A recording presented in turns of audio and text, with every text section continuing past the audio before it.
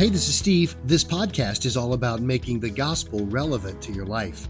That means discovering the good news of Jesus, no matter what you're going through today. Jesus exerts his authority, and everyone has one reaction. It's astonishment. Yeah, that's the characteristic of people who have seen Jesus at work, astonishment. Is my life characterized by astonishment at who Jesus is and what he does?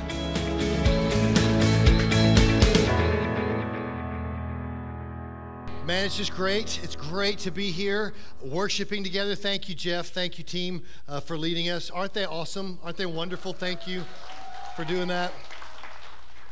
I got to say thank you for being part of this ongoing series where we're studying the life of Jesus through the book of Mark. And we've been doing this series for a while. Are you tired of it yet?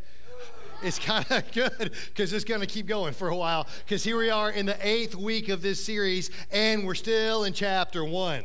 We're still in chapter 1. So we don't do overview stuff too well here. We go deep, man. We really go deep. And that's what I love. I hope you love it too. We've been kind of digging deep, hard into this. Got a lot of feedback from the last 2 weeks of messages, and most of it very encouraging and supportive and positive. Not all of it very encouraging and supportive. I know we have been dealing with some difficult topics over the last few weeks as we're looking at what Jesus did in his demon encounter there at the synagogue in Capernaum. Difficult. And if you missed last week, I don't know, maybe that was good for you to miss it, but it was really one that I think I got more feedback from last week than any other sermon I've gotten all year, for sure. So I hope that you're still with us. I'm glad that you're still with us, and we're going to kind of pick up the story a little bit where we left off. We're still in the same day. It's the same day. It's the same Sabbath day that we've been studying for the last 2 weeks. Jesus has been at the synagogue and has had this amazing moment where his exousia is on display. His authority is on display. So much so that the people responded. I'm going to look back at it again real quickly. Mark 1, 21 and 22 says this: they went to Capernaum, that's Jesus and the disciples, and it's his first stop with his disciples. He's just called the disciples. They get to Capernaum, and immediately on the Sabbath, he entered the synagogue, and he was teaching. And that's all the people around, they were astounded. They were astounded at his teaching, for he taught them as one who had authority, not as the scribes. So they are astounded at Jesus's authority. And then he goes on, after he casts out that demon, he exerts his authority with the demon. The demon has to leave, and they were all amazed. So they were astounded, and now they're amazed, so that they question among themselves, saying, "What is this?" A new teaching with authority, and he commands even the unclean spirits, and they obey him. And at once his fame spread everywhere throughout all the surrounding region of Galilee. So they're astonished, they're amazed, and his fame spread. So this is all because Jesus exerts his, here we go, Larry Spohr, his exousia. Yeah, his exousia. That means authority, but it means more than a job title. It means that he is teaching and acting out of the substance of being God himself. It's as much more than just, he's got a title. He's got real authority. And the result of authority are words like what we've looked at: astonished, amazed, and fame spread. His fame spread. That sounds like a real bad marketing term for a new, it's not butter, spread. Doesn't it? Fame spread. So astonished, amazed, and his fame, they just couldn't stop talking about it. They had to go tell somebody about what they had just seen about Jesus. They were so astonished and so amazed. Listen, here's what I want you to catch on this. It's the first blank on your page. When Jesus exerts his exousia, the results are astonishing. You hear me? When Jesus exerts his authority in your life, the results are astonishing. astonishing, amazing, and it causes his fame to spread because you can't stop talking about it. Am I right, teenagers? So the results are astonishing. That's what he does. I mean, haven't you seen it? Haven't you seen him at work in your life? Haven't you been astonished by who Jesus is and what he does in your life? I'll look at Colossians 1. Through him, that's Jesus, God created everything in the heavenly realms and on the earth. He made the things we can see and the things we can't see, such as thrones and kingdoms and rulers and authorities in the unseen world. Everything was created through Jesus and for Jesus. He, Jesus, existed before anything else, and he holds all creation together. You ever feel like your life is falling apart? You ever feel like your job's falling apart? You ever feel like everything around you is starting to fall apart? Do you feel like our culture's falling apart? But it's Jesus that holds everything together. Dude, I can't hold my family together at dinner time. Kids running crazy, and it's just always kind of chaos, but he holds the entire universe together. That should astound you. Amen? All right, I'll get you with me at some point today. In John 1, John tells us in the beginning the Word already existed. The Word, Jesus, was with God, and the Word was God. He existed in the beginning with God, and God created everything through him, and nothing was created except through Jesus. The universe was created through the person of Jesus Christ, and he makes it good. I mean, if God's the one creating it through his son Jesus, it's got to be good, right? And so he creates it all. Up until this morning, haven't the last 2 weeks been beautiful? I mean, I've just had a chance. I've been so blessed. Last spring and summer, it was just rainy all the time. This year, these last 2 weeks, I've been able to ride the motorcycle just about every day. And the sky is so blue, and the mountains are so beautiful. And it's that early, it's that springtime. The leaves are so green, right? I mean, have you seen that? Have you been astounded by his good creation? He sure loved it. He creates everything, all of it, and pronounces it all good, except for us, right? He created us, and he called us what? Very good, very good. He is pleased, so pleased with everything that he took the day off, right? He created everything, including us, in 6 days, and he rested on the seventh day. He stopped everything because he was so pleased with it all. But you know the story. We rebelled very quickly, right? We decided to turn against this creator of everything good. We decided that it needed to be better than good somehow, and that God didn't really deserve to be God. We could rise up and become God ourselves. So we chose to side with Lucifer in the accusation against God, and we tried to become God ourselves. And when we did that, we twisted and perverted everything. We ruined it all. We turned good into evil. And today, that's the definition of our culture. We call everything good evil and everything evil good. Am I right? We've twisted and perverted everything that he created in those 6 days and was so pleased with. We decided it wasn't good enough for us. And so he should have dealt with us, right? He should have just immediately said, okay, Control, Alt, Delete, I'm going to reboot this, and we're going to start over again. Not going to deal with you, rebellious humans, anymore. But instead of that, John 1:14 says that the Word became human. And he dwelt among us. He made his home among us. He was full of unfailing love and faithfulness. And we've seen his glory, the glory of the Father's one and only Son. There's not a lot of glory in this world left anymore, but there is glory in him, and we saw it in him. We should be astonished by this, that instead of choosing to smite us, O mighty smiter, instead he chose to come here and live among us. This should astonish us. Are you astonished by that? Philippians 2 says, though he was God, he did not think of equality with God as something to cling to. Instead, he gave up his divine privileges and he took the humble position of a slave. This one through whom everything was created and who holds all things together chose to come here and be a slave to us, born as a human being.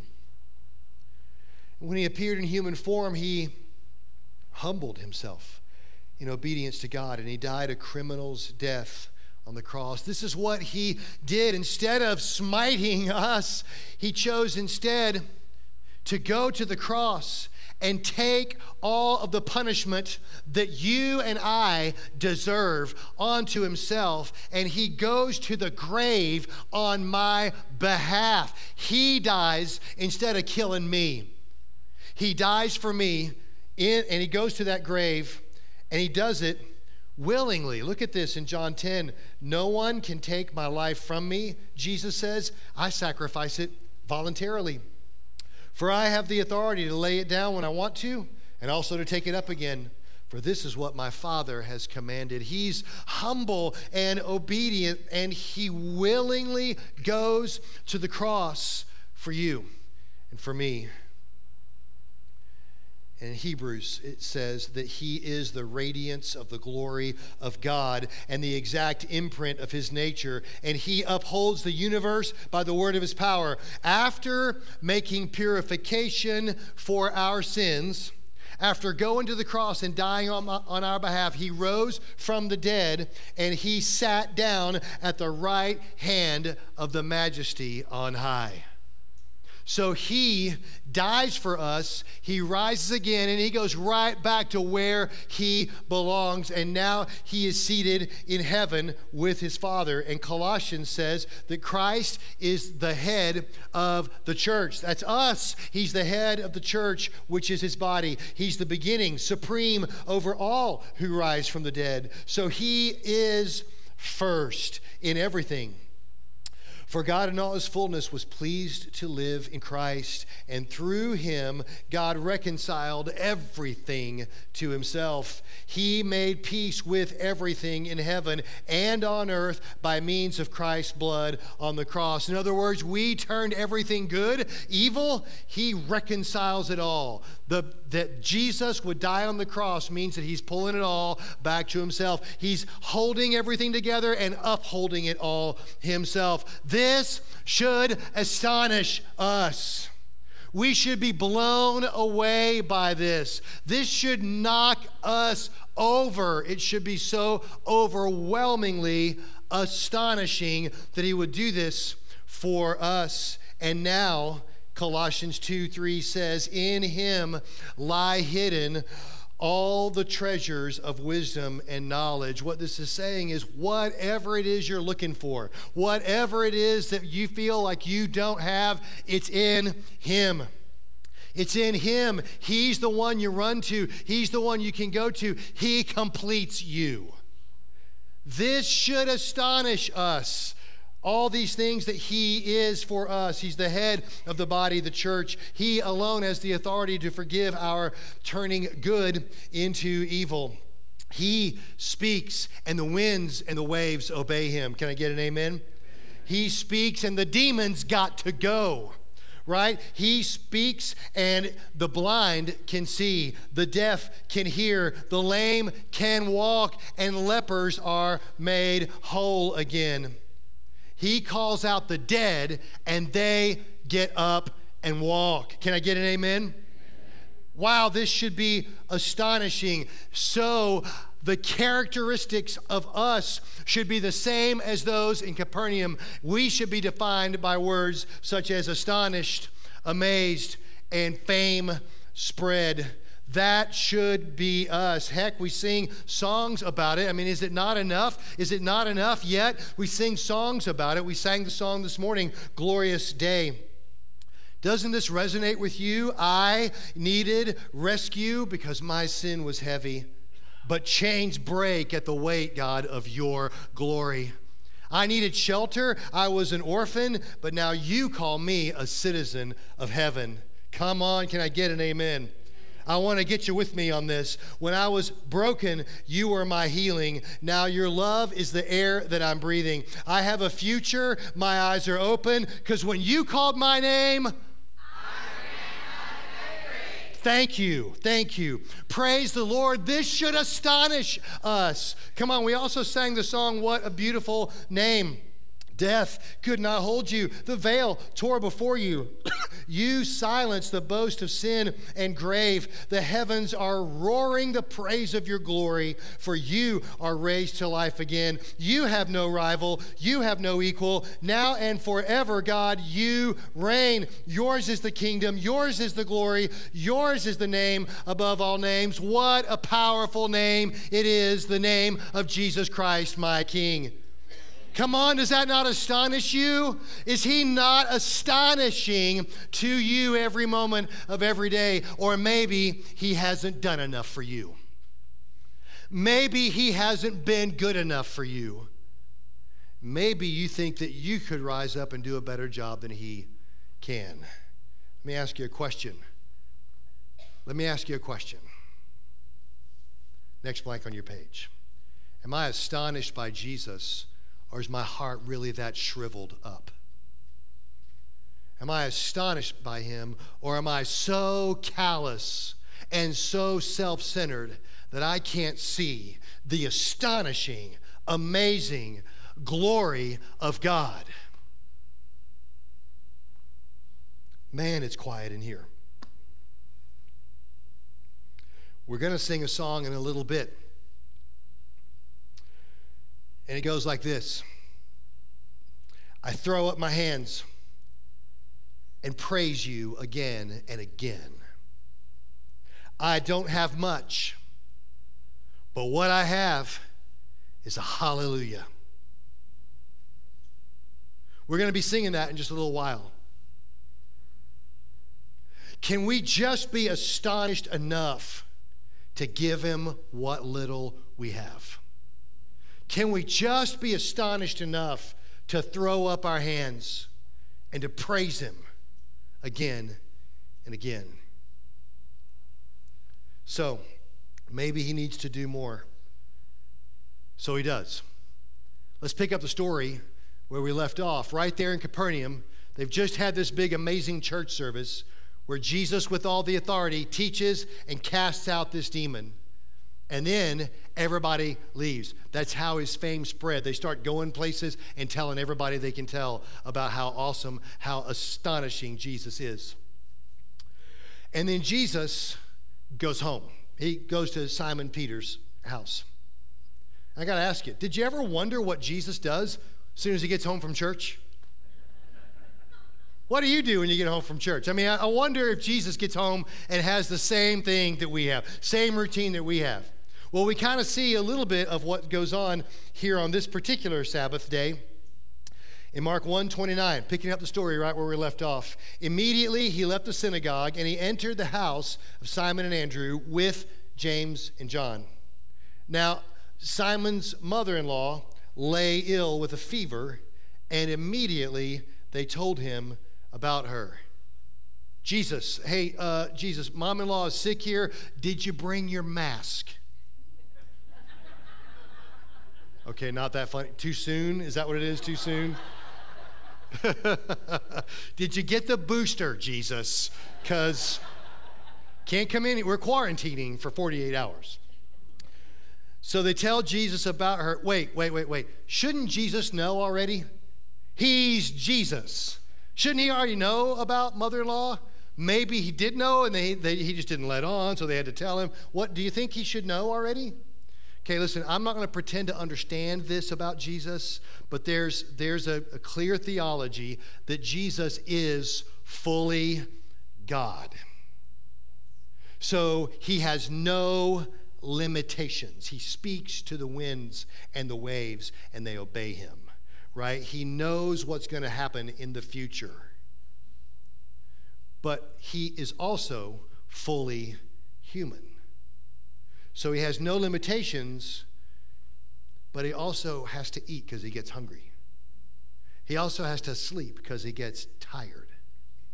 Right? He also doesn't always know what's going on. You know, the woman in the street who touches the fringe of his garment, he has to stop and go, okay, hold on, who touched me? Right? So there's this weird thing in the scripture about how he's all this and he's all that, and the two seem to overlap sometimes, and then they don't sometimes. It's weird. The theological term is it's the hypostatic union. It's all God, all man. I don't understand it, and I would be happy to preach a whole sermon on it, but it'd be like this. I don't know. It's right there in the Bible. I don't know. So that's how that works. Are we okay with that? Are we okay with him being a little mysterious to us? Yeah, me too. So he goes into this house, and they tell him about sick mother-in-law. And I'm going to jump out of Mark here, and I want to look at how Luke tells us this story just for a second, just for a sentence or two, because Luke gives us a little more insight here than Mark does. So Luke tells us that Jesus actually decides to go in to where a mother-in-law is sick, and Luke says in Luke 4:39 that he stood over her. He stood over her. Can you imagine what that was like? He comes in from church, he stands over her. You didn't go to church today. Right? What would it be like if you decided to sleep in, but you find out that Jesus was in church without you that day, and then he comes to your house and stands over you? What's that going to feel like? How are you going to feel? Are you going to feel judged or condemned? Are you going to feel embarrassed? Gee, Jesus, I know you deserve better than that, but I wanted to stay here with my pillows today. I mean, how must that feel? Would you feel condemned? Do you feel like Jesus would rebuke you for skipping church? Let's look at what happens. Luke 4:39. He stood over her and he rebuked the fever, and it left her. He rebuked the fever. The word rebuke means to admonish or to charge sharply, or it means to straightly charge. In other words, he exerts his exousia again at the fever. Yeah, Jesus talks to a fever, and the fever leaves. It obeys. It's gone all of a sudden. Notice this. Look at this passage. He stood over her. He rebuked the fever. Notice he didn't tell her, well, if you were a good Christian, you just push on through.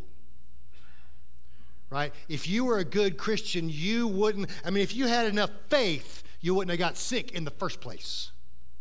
That's not what he says. He rebukes the fever.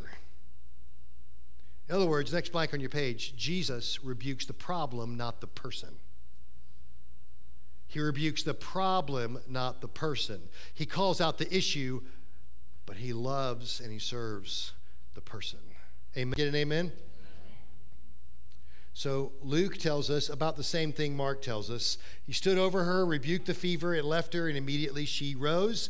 And look at this. She rose and began to serve them. This is Luke. Luke is stealing Mark's phrase here, immediately. That's Mark's favorite word, literally. It's the word repeated the most in the book of Mark. Immediately she rose and began to serve them. Here's how Mark says it. Mark tells us that he came and took her by the hand, lifted her up, and the fever left her, and she began to serve them. So immediately, she's not like, oh, I need some time to recuperate. I need to build up my strength again. Whew, I've been sick for a while. Just give me a minute. It's like healed and get her in the kitchen. That's what it is. Yeah, literally one of the translations says she immediately prepared a meal for them. Get her in the kitchen right there. I didn't hear amens on that, by the way. No, notice that she doesn't need a minute. She doesn't have to recuperate. When Jesus heals, he heals. He restores full strength. He heals completely at that point. That's what he does. She's been sick, and she missed out on the astonishing exousia of Jesus in the synagogue. But she got to experience him live and in person. Let me ask you, what sickness has kept you from experiencing him? Is it fear? Is it pride? Is it pornography? Is it pain? Loneliness? Is it abuse? Selfishness? What sickness keeps you from experiencing him? Because Jesus bore all of those for you. He took all of those. He took your grief, your biggest loss that debilitates you, and he took it to the cross and he killed it. He killed it. And he took it to the grave. But 3 days later, he walked out of that grave without any of it. That's right. And listen, because of what he did, his resurrection is your resurrection. You get to experience the death of all of that nasty sickness, and you get to walk in new life with him. So Peter's mother-in-law is healed immediately, and she jumps into the kitchen. I'm not sure I need to make a bigger deal about this or say anything more about it. The bottom line on this part is the next blank on your page. Jesus heals so we can serve. Jesus heals so we can serve. Listen, that's what worship really is. Serving is the appropriate response to what he does. We don't serve because we're expected to. We don't serve because we feel like we have to. We serve out of astonishment at who he is and what he's done in our lives. We serve because we're so amazed that he would do what he's done for us that we just want to pay it back in some small, tiny way. He deserves all of us, every little bit of us. Can I get an amen? Amen. That's why Jesus tells us about that day, Judgment Day. He says in Matthew 25 that the king will say to those on his right, "Come, you who are blessed by my Father, inherit the kingdom prepared for you from the creation of the world. For I was hungry, and you fed me. I was thirsty, and you gave me a drink. I was a stranger, and you invited me into your home. I was naked, and you gave me clothing. I was sick, and you cared for me. I was in prison, and you visited me." And he says, the king will say, "I tell you the truth. When you did this to one of the least of these, my brothers and sisters, you were doing it to me." When you serve at Tower Road, giving lunches, you're serving Jesus. I had a friend a little frustrated talking to me about serving at Tower Road. You know, all summer long, we're out there giving lunches to those kids who don't have hardly anything to eat between school years. And we're making sure they get fed. And we've been doing this for a long time now. I think it's been about 10 years that we've been serving out there at Tower Road. And my frustrated friend was just expressing human nature frustration and saying, "I don't know about this Tower Road thing. I don't know if I'm not going to keep doing it. I don't know why our church is doing it, because nothing ever changes. Nothing changes. We've been out there all these years now, and those kids are still hungry. They're still impoverished. They're still living in homes with no air conditioning, cramming them in all together like crazy. Nothing ever changes. I don't know why we're serving out there." And I just had to respond and say, let's stop for just a minute. The point of serving at Tower Road isn't to change Tower Road. Serving changes you. Serving changes you. It's part of the way that God transforms us into his image. That's why we serve. Right? In Philippians 2, we we see how Paul encourages us this way. He says, is there any encouragement from belonging to Christ? Is there any comfort from his love? Any fellowship together in his spirit? Are your hearts tender and compassionate? In other words, haven't you been astonished by him? Haven't you received the grace that he's given you? Haven't you received the benefit of Christ in your life?